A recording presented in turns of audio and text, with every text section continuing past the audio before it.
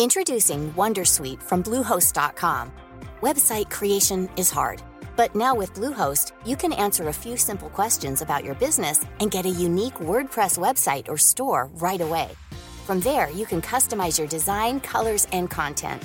And Bluehost automatically helps you get found in search engines like Google and Bing. From step-by-step guidance to suggested plugins, Bluehost makes WordPress wonderful for everyone. Go to bluehost.com/wondersuite.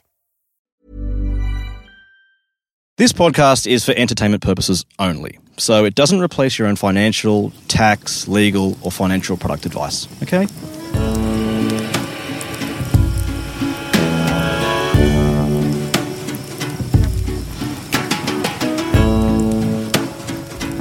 So, Vince Scully, in the middle of June, the ASX shat itself. The S&P 500 was spanked.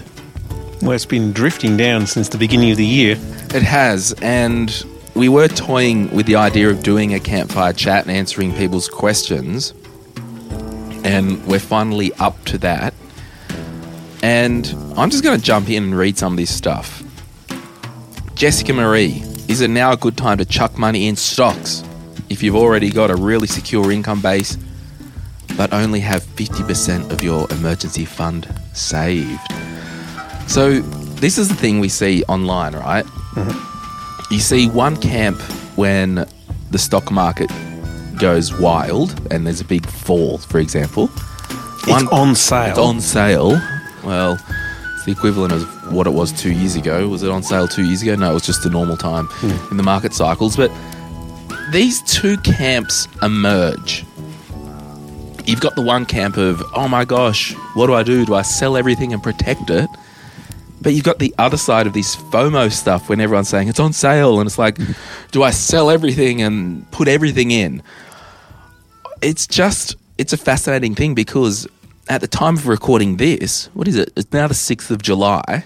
We're a bit late on the old microphone. Happy New Year, Glenn. Happy New Year, Vince. You know, on the 6th of July, this is a boring day. There's not these wild conversations in the group like, what should I do? Because it hasn't been in the news. It hasn't been all talked about. So I think we need to just unplug from any social media when it comes to setting our investment strategy. Yeah. I mean, the fact that the market was up 1% or down 1% or did nothing today tells you nothing more than you knew yesterday. And it's no more indicative of what tomorrow will do than what yesterday did. So if you think you can pick the top or the bottom, you're probably barking up the wrong tree. There was a guy in another Facebook group who reshared his post that he sold his super at the end of last year or something like that, and then he reshared it to say... Was his name Warren? I'm not sure. But he was kind of saying, look, I was right. And... Is he still on cash? Probably. Who knows? But this is the thing. Like, any of these day-on-day, month-on-month, year-on-year events shouldn't rock your strategy. Yeah, if it was the right strategy yesterday, it's still the right strategy today unless your life has changed. Yeah. Yeah, there's another question here from Tim Armitage. If you have spare cash at the moment, does it make more sense to prioritize adding money to your offset account instead of, DCAing or putting money into the stock market? Well, if you're making a decision, you ain't DCAing. That's right. But this is the whole thing. That FOMO side of the thing, he may have been just happy leaving money on the offset, but something goes on in the markets and it actually has us questioning our strategy or it questioning, should I take care of this opportunity? Or I think it is, no, go back to what you were planning.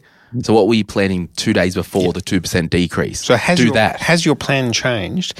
Has your goal changed? And if your goals haven't changed, the portfolio or the investments that underlie you achieving that goal shouldn't change. So, and the concept that you can cash out and pick the right time to pop back in again is a really tough act to follow because you don't just have to be lucky once. You have to be lucky twice. And I think it's Peter Lynch said that more money is lost in preparing for corrections than actually in the correction. Yeah. So, just keep your fingers off it. Yeah. Stick to the plan. So if your life's changed, the plan could change. Yes. But just because the market's down doesn't mean your plan should change. Yeah. Taylor said or asks, should you put future employer superannuation, can't even say that, but whatever, superannuation contributions into a cash account and wait a while before allocating them or just leave it? Can you time the market? I can't. I can't. Taylor might be able to. She might be the new Warren Buffett. Might be a guy though, Taylor. Could be. Taylor. Taylor. I don't know. Maybe they ran out of Y's on her when she was printing her birth cert. Yeah, I'm not sure. Either way, thanks for the question. I mean, lots going on out there. In superannuation land, I'm not really vibing it right now. Are you? I'm feeling better now that I got my headset on. Yeah, okay. And we fired up the fire and got the marshies out. Yeah. Jason Dean said, I'm about to start investing and not sure whether to buy shares in both my wife's name or look into a family trust to distribute the incomes. We're both on similar incomes. When would you say it's actually time to consider setting up a family trust for investing if there was some two PAYG income earners? So people that didn't have self-employment or their own business. Well, if you don't have any kids, preferably adult kids or kids who will be adult kids shortly, it doesn't actually give you a lot of benefits if you got similar tax rates and those tax rates are not going to materially change. And it certainly needs to give you a lot of benefits to justify the cost. So if you say, let's say conservatively, there's $2,000 of admin costs between your accountant and tax returns and stuffing around, you've got to save $2,000 in tax to justify that. And the big advantage is, well, can I distribute this income to somebody on a lower tax rate? You can distribute a little bit to younger kids, but not very much. So you really got to look at adult kids. And I often think, well, would I rather give the tax office 39% of it or give my adult boy 100% of it? Let me think about that one for a minute. But if there was, so for me, if there was two people in the couple, similar incomes, well, what's the point? Just have a joint investment account. Or split pick one. Or have two. And And that's what I mean, like, see all these things online and, you know, I've talked about how, you know, I've got a family trust and a self-wealth account and all that stuff. But my situation's different. My family trust is there. I'm self-employed. It owns the shares in the operating company. Exactly. It's doing the accounts anyway. I mean, if you're self-employed, if you've got not self-employed, if you run a business, it probably makes some sense. Yeah. As a useful holding structure for the business. But for an individual or a PAYG couple on the same income without adult kids or parents who don't depend on Centrelink. Yeah, it's a pretty slim, niche market. Yeah. And that's it. Like, you might have the situation, okay, well, you've inherited significant wealth. Well, you might go, all right, we'll do a family trust just for the next 100 years or whatever, like significant wealth. Except it can't be for more than 80. I thought it was 100 in New South Wales. It's 80 years in all jurisdictions except South Australia. Right. Maybe I just rounded up to 100. Yeah, 80, 100. Yeah, so people with trusts, they basically vest after 80 years. So good luck to everyone in the future of my trust. Yeah. So I think they get a lot more press than they really deserve. If you got a job where you are at risk of being sued, makes sense from an asset protection perspective. But that's not necessarily about saving tax or saving money. No, it's an asset protection discussion. Not losing the house when you get sued. If you, say, have adult kids, if you have parents who could benefit from it and don't rely on the age pension, there are niches where it makes sense. But for the average Joe with tax rates coming down... And I think, sure, if you did have some significant wealth come into your life, you won lotto or a big inheritance, sure, you might set it up and then it just gives you the flexibility year on year if one of you wanted to have some leave or something like that, or if someone wants to take parental leave for a year or two or whatever. Sure, it can be flexible, but... You got fluctuating incomes maybe. Yeah, but in the main, like, let's just have a reread of this question. Yeah, I'm about to start investing and not sure whether to buy shares in both my wife and my names or look into a family trust. We're both on similar incomes. Now, I would say, Jason, the thing is, it's okay to just start. If you're both on similar incomes, it's okay to either set up a joint account, as we said, or an account each, depending what you guys want. Yeah. If things change in the future, well, you can then just say, okay, well, we will set up a family trust and just put new money into that trust. Yeah. And generally, 2 accounts is more flexible than a joint account, because a joint account means that when you sell, each of you sells half, in effect. Whereas if you've got 2 accounts, you can choose which one to sell from. Yeah. So a bit more flexibility in having 2. Bit more admin, but gives you a little bit more flexibility. But most people will not recover the cost of a family trust unless you have, it's a very large sum of money, you have adult kids, or you do a job that you're likely to get sued in, or you run a business. Yeah, that's right. And for me, I'm doing the accounts of the family trust anyway because it needs to be done as part of me operating my business. Exactly. Yeah, and this is the thing, like, we're pretty much saying there's less of a chance of needing a trust for 2 PAYG owners, but that doesn't sound sexy and sophisticated in the other Reddit 5 forums and all the... I mean, there's nothing sexier than paying accounting fees. Yeah, if you like paying accounting fees. Kate Woodbridge, renovate PPOR to increase value, or invest the dollars into shares or an investment property. Would you want a nicer house, or do you want to make money? Yeah, and Kate's tagged Matt Woodbridge. I dare say it's her husband. Let's let Glenn James decide. Well, I'm not sure. I'd be outsourcing. I don't think yeah. I'd be outsourcing my renovation decisions to GJ. Well, why not? I mean, I've been to GJ's house. Yeah, there was another question here from Glenn James. Vince Scully, drive to Newey, your dog, because we were meant to do this in Newcastle last Saturday, but you didn't come up, and I slept till 1:30 PM. But it rained, so my car dissolved. Yeah, and I was sick because I slept till 1:30 PM, so I'm glad he didn't come anyway. But getting back to, what was her name? Kate. Getting back to Kate's question, renovating rarely, I'm probably going to get caned by our resident property guru here, Mr. Pigeon, but renovations rarely add more value than they cost. That's not to say you shouldn't do them.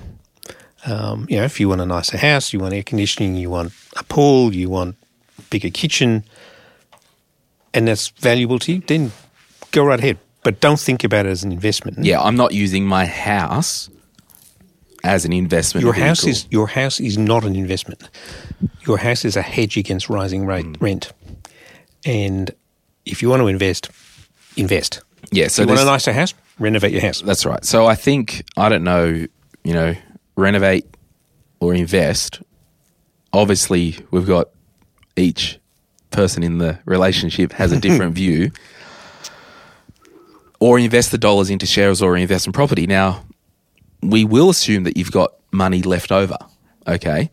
Now, if I've got money left over that I don't need in my day-to-day life, it needs to go to work. You buy a new Lexus. I'd buy a new Lexus. Oh, weirdly, we'll come back to that. So you need to work out, do we want a bigger house or not? do we want a nicer house or not? If it's okay as it is, and you're like, oh, if we put an extra room on the top, we'll add $100,000 worth of value. No, we're not doing that. But it could give you $100,000 more lifestyle, Exactly. which could be more valuable to you than $100,000 worth of Vanguard. Yeah. units. I would say if you want to renovate your home, renovate your bloody home and get on with it, and then invest the rest. But if you're just like, oh, we've got an okay home, we're okay with it, invest the money into shares or investment property, then you need to think, well, do we want to do shares or an investment property? Or both. Or both. The thing is, you would usually use leverage to get into the investment property. So you're going to have to potentially borrow money unless you've got 500, 600, 700 grand rock up. Not if you're Dave Ramsey. Not if you're Dave Ramsey. Vince, Dave Ramsey got all his money not by being out of debt, but by telling people to be out of debt. That's right. You've got to remember that. That's right. And he actually lost a rather lot of money before he did it by borrowing too much money. Exactly. So, yeah, Kate, it's a good discussion. And I would actually say you may benefit from a call with James Millard. He does a goal-setting session, the Defining Sufficient session for many people. And they will dig into those lifestyle-y goals and work out, is it a lifestyle play or not? So, yeah, I'd be spending, I don't know how much he charges, $400 or $500, but I'd be spending that to get some clarity. Yeah, I mean, one of the most valuable assets is knowing what enough is and then developing a plan to get there. Yeah. What age do you reckon you were when you stopped worrying about money? Worrying or thinking? I don't know. I'm not sure I ever particularly worried about it, but I did always have a goal for more, probably until I hit 40. So would you say up until it took you to age 40 to get to a critical mass in your life where you didn't want for much? No, I think it was more about realising what enough was. I mean, I tell the story in the book that, when I... Oh, you just slipped slipped that one in.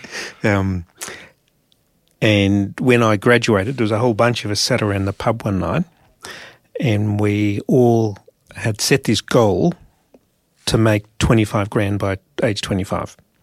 Now, that's £25,000 and we're talking 1983 now.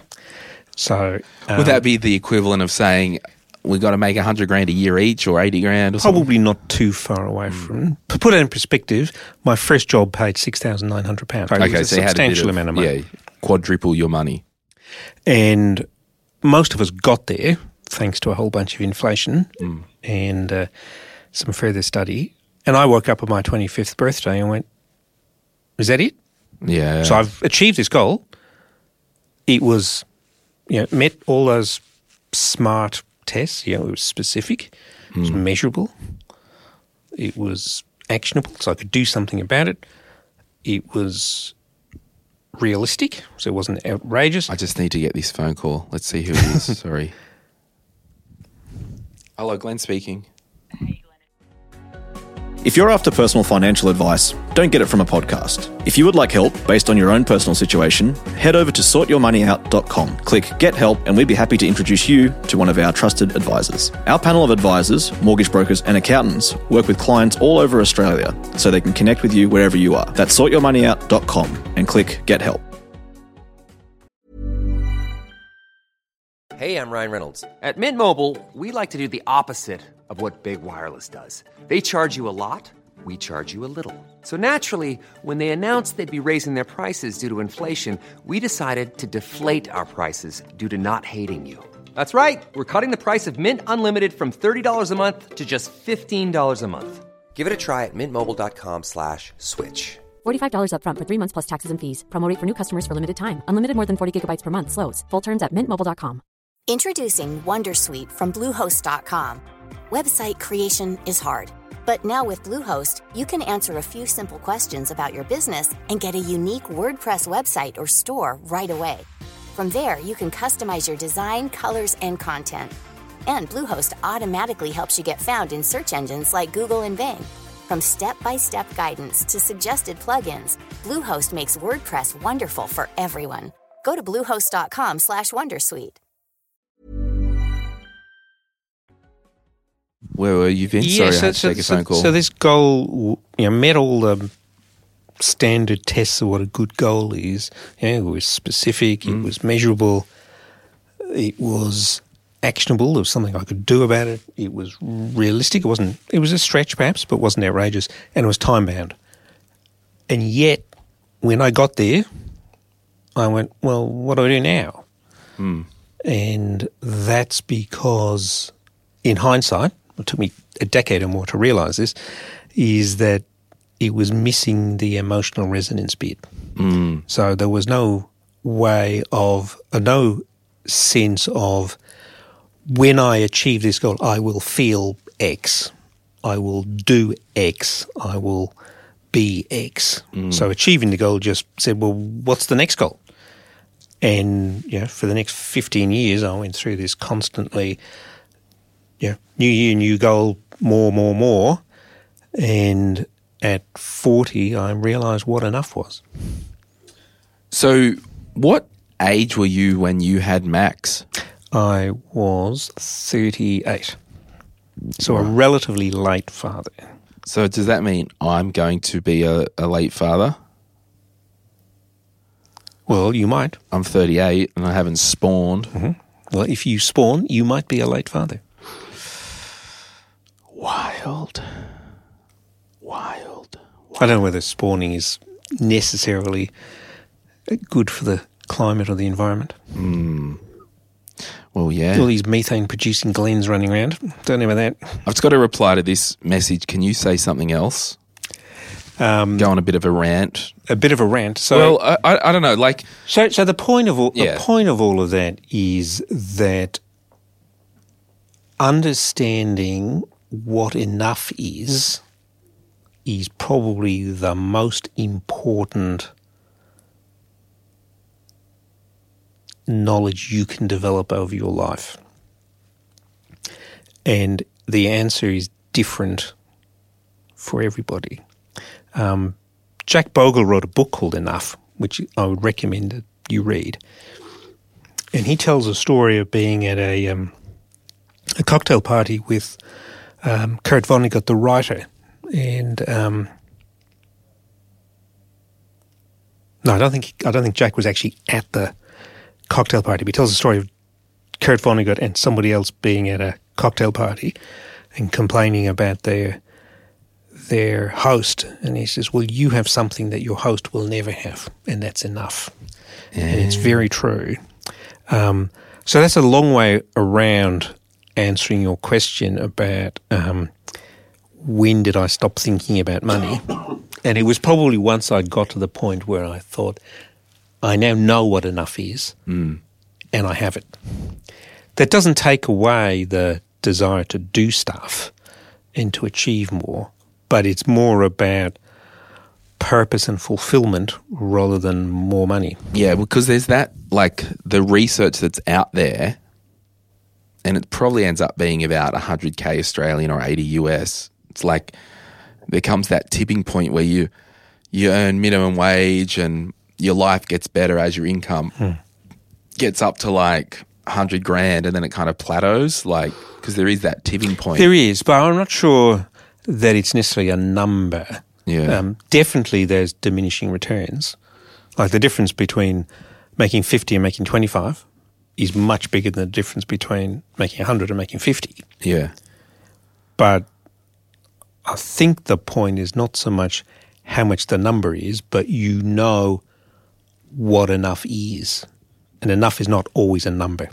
Yeah, I've, like in my own life lately, I've been thinking, and I'd encourage everyone else to think about this, like, because in terms of financial goals, I'm kind of like you, I'm meeting them, and it's like, but I've got to be like, well, you know what, my ongoing goal now is contentment. Like, contentment is my goal. And that just removes any money. Yeah, it's a much undervalued, underrated feeling. I talk about there being three things when I say enough's not a number. I think there are three components to enough. And, it's enough money to sleep at night, enough purpose to get you up in the morning, and enough joy to sustain you through the day. And so when I talk to a lot of our members who, come in here and say, I want to fire by the time I'm 30 or 35 or 40 or whatever, that's a goal that needs to be fleshed out. So if you want to retire early because you hate your boss, could be a really expensive solution. I'm all about options, but it still gets me the whole hardcore, I want to fire, and I get that it's a movement of people. And what if contentment was your goal? Because if you're content, you don't need to strive to getting your fire number. Everybody needs to fire. You need to convert enough of your human capital into financial capital by the time you're unable or unwilling to work. Now, whether that's 20, 25, 40, 50, 70 is a personal decision, and I'm not sure you can define it with reference to a number, whether that number is dollars or that number is age. Yep. Hey, well, I've got you.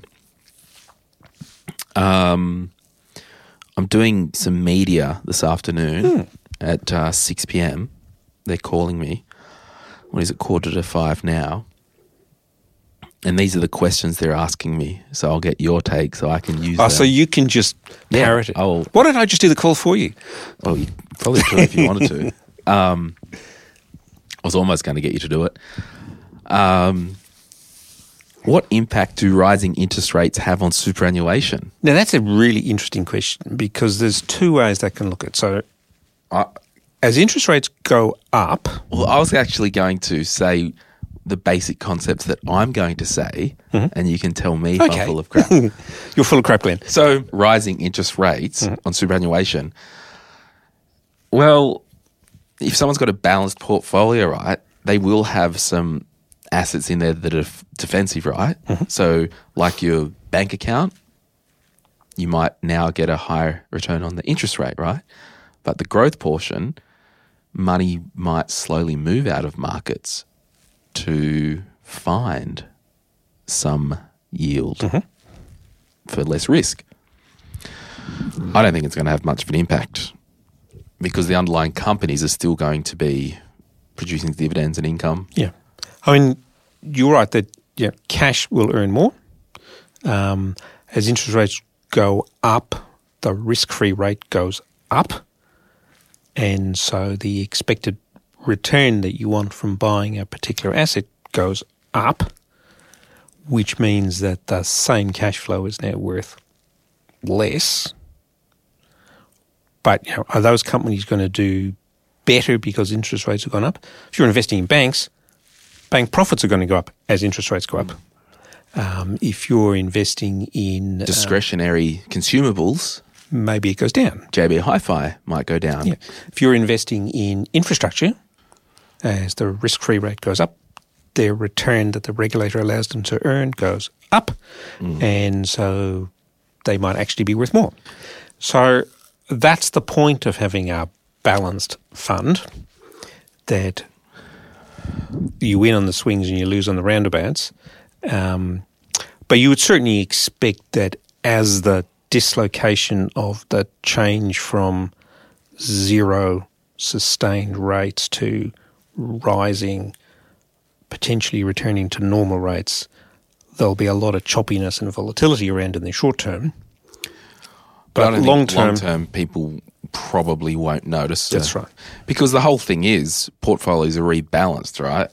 So that's the whole point. When, if one percentage to fixed interest increases a little bit, well, they'll rebalance that and put it into growth, and vice versa. So for the year we've just finished, I think we're down about 5% on our growth portfolios, and I think 23 could be a very choppy year. Yeah. But the number of years in which a balanced portfolio overall is negative are actually few and far between. I think it's 3 since compulsory super came in. Yeah, right. Give me 1 sec. I'll just put some more firewood on the fire. Put some more firewood on there. But it is an interesting one. And the next question How do global markets impact our superannuation? Well, when they go up, super goes up, and they go down, super goes down. Price goes up, super goes up. Yep. But Australians are increasingly investing overseas. Australia is 2% of the world stock markets. So given the amount of money in super, a large chunk of it has to go offshore looking for a home. So rising interest rates in Australia. So if Australian interest rates rise faster than the rest of the world, Australian dollar goes up, your offshore assets are worth less, and vice versa. Yeah, there's another question here. Who will be most affected with interest rates increasing? I assume they mean affected in a bad way. Yeah. Because affected in a good way is probably retirees, because now returns on deposit accounts have gone up. So you can now get 1.5% on a term deposit. Haven't been able to do that for a long time. Yeah. Negatively, probably those with a higher allocation to fixed interest. Is it all doom and gloom? No. Cool. Australian super recorded its biggest fall in returns since the GFC. So is that lowercase a, lowercase s, or capital A, capital S? Capital A, Vince, the company. Are other funds likely to follow? You would think so. And this will separate the men from the boys. That we've seen if I'm allowed to say that, we've seen a lot of Cancel you. So-called balance funds piling into growth assets to soup up their returns and game the league tables. Have you got your phone on you? I don't know. Go get your phone.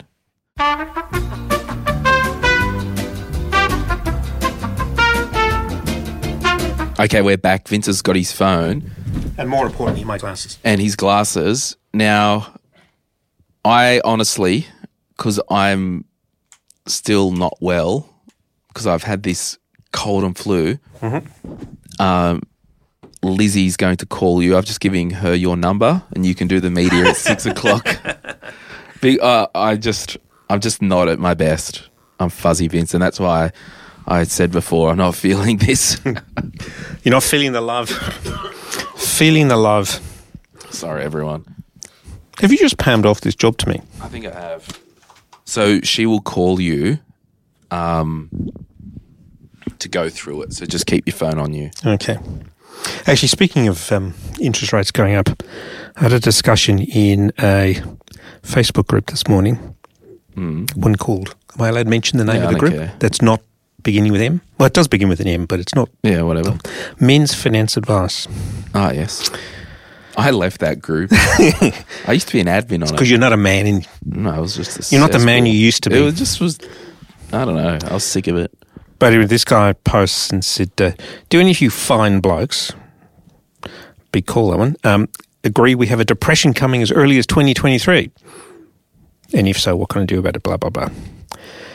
And someone responds, well, what's the difference between a recession and a depression? I've heard this joke, but keep going. And that a recession is when your mate loses his job. A depression is when you lose yours. Yeah. I've heard that one.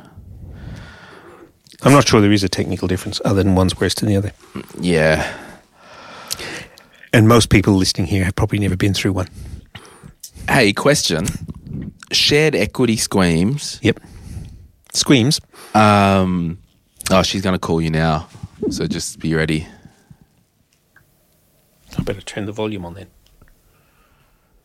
Yep, shared equity schemes. Shared equity schemes for first home buyers, pros and cons. Now, the Labor government announced this pre-election for 10,000 spots. Mm-hmm. And they'll basically buy 40% of your house. Surely it's a good thing, because we've got to try something to get people into their own homes, right? Like if Max, your son, was like, oh, Dad, should I do this? What would you be telling him? Yeah, this is an interesting concept that's been around for some time. There was a lot of work done by the Menzies Institute before the GFC, and it sort of depends on a few things. So if you're prepared to accept that having the benefits of ownership in terms of ability to stay there, live where you want, get the sort of house that you want, and you don't necessarily need to own it, that is, when you die, it doesn't really matter whether you own 40% of it or 60% of it or 100% of it, because you've got your use out of it, and the only person who's going to be affected is your heirs, then it's probably a good thing. If you're going into this because you want to eventually own it, it can become a bit of a Ponzi scheme, because it only works if property prices go up. Because generally the way it works is that the co-owner, in this case the Australian government. I'm not sure I want Chris Bowen sitting in my living room, but there you go. Sound like a bloody liberal propaganda ad you do. or indeed Christopher Pine. Yeah. He's a fixer. No, but he's also retired. Yeah, that's right, yeah. But it was the first name that came to mind. But the point is, if you want to eventually get out of it and end up owning a property, not necessarily that property, you are relying on property prices constantly rising. And if they haven't gone up by enough that the profit on 40% of it is enough to pay the deposit on 100%, you're not actually getting ahead. And I'm not sure how many Australians are yet mentally ready to own the house with the government. So it'll be interesting to see how well the take-up is. It comes back to personal goals? Yeah, but that's right. And that's why it's called personal finance. If you want to buy a fixer-upper, probably doesn't not work that well. Like, they're really going to be good for newish homes that you don't want to renovate. Yeah. Because if you want to do anything, they're going to need to be involved. Yeah. And it could just be an extra annoyance. Yes. And how you value the contribution is pretty hard. And I think it would be interesting to see the details, like what do they say works? Like, can I repaint it without permission? And are you going to want a share of the profit? Because obviously painting it potentially increases the sale price. So if you're going to spend 100% of the cost of doing the job and only get 40% of the gain, does that really work? So, you've got to come back to what outcome are you trying to achieve. And it may not be the most efficient way of government to support increased housing. Yeah, I would just say it's one of these things, like, not every government policy is for every person. Yeah. And if you are saving to buy your first home, look at it, consider the pros and cons yourself. There'll be fact sheets, do a clarity call with John.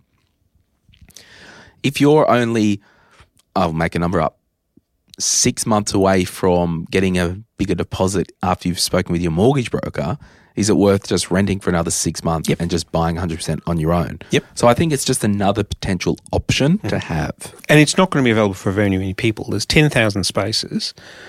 Last year we had, 150,000 first home buyers? Has she called yet? No. So, this comes back really to why do you want to own a property? If it's about ensuring tenure and fixing your housing costs, then it achieves both of those goals. But if you're doing it to... Oh, here we go. All right. Build wealth. Pussies, Nathan.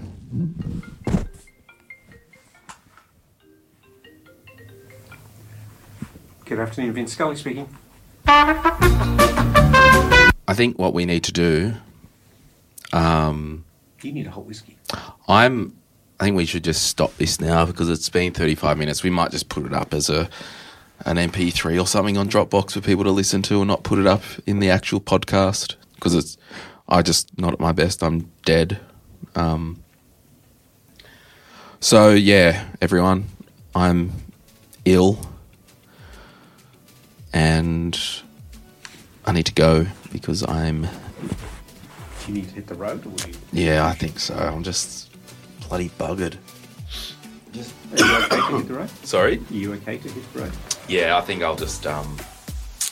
Yeah, anyway, I'll get you to just clean this up, Nathan. We'll just put it up as a bonus in the Facebook group only or something like that.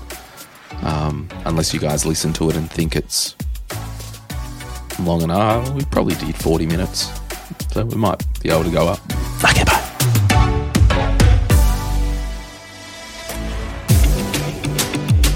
We acknowledge the Awabakal people, traditional custodians of the land on which our studio sits, and pay respects to their elders past, present and emerging. We extend that respect to Aboriginal and Torres Strait Islander peoples who may listen to our podcast. My Millennial Money supports a variety of charities, and we encourage you to consider giving as part of your overall financial strategy. If you would like some giving options, or if you're unsure about which charity you can support, head to mymillennial.money/charities for more info. This podcast is for education and entertainment purposes. Any advice is general financial advice only, which does not take into account your objectives, financial situation, or needs. Because of that, you should consider if the advice is appropriate to you and your needs before acting on the information. If you do choose to buy a financial product, read the product disclosure statement, target market determination, and obtain appropriate financial advice tailored to your needs. Simo Interactive Proprietary Limited, the publisher of the podcast, and Glenn James are authorised representatives of Money Sherpa Proprietary Limited, which holds financial services license 451289.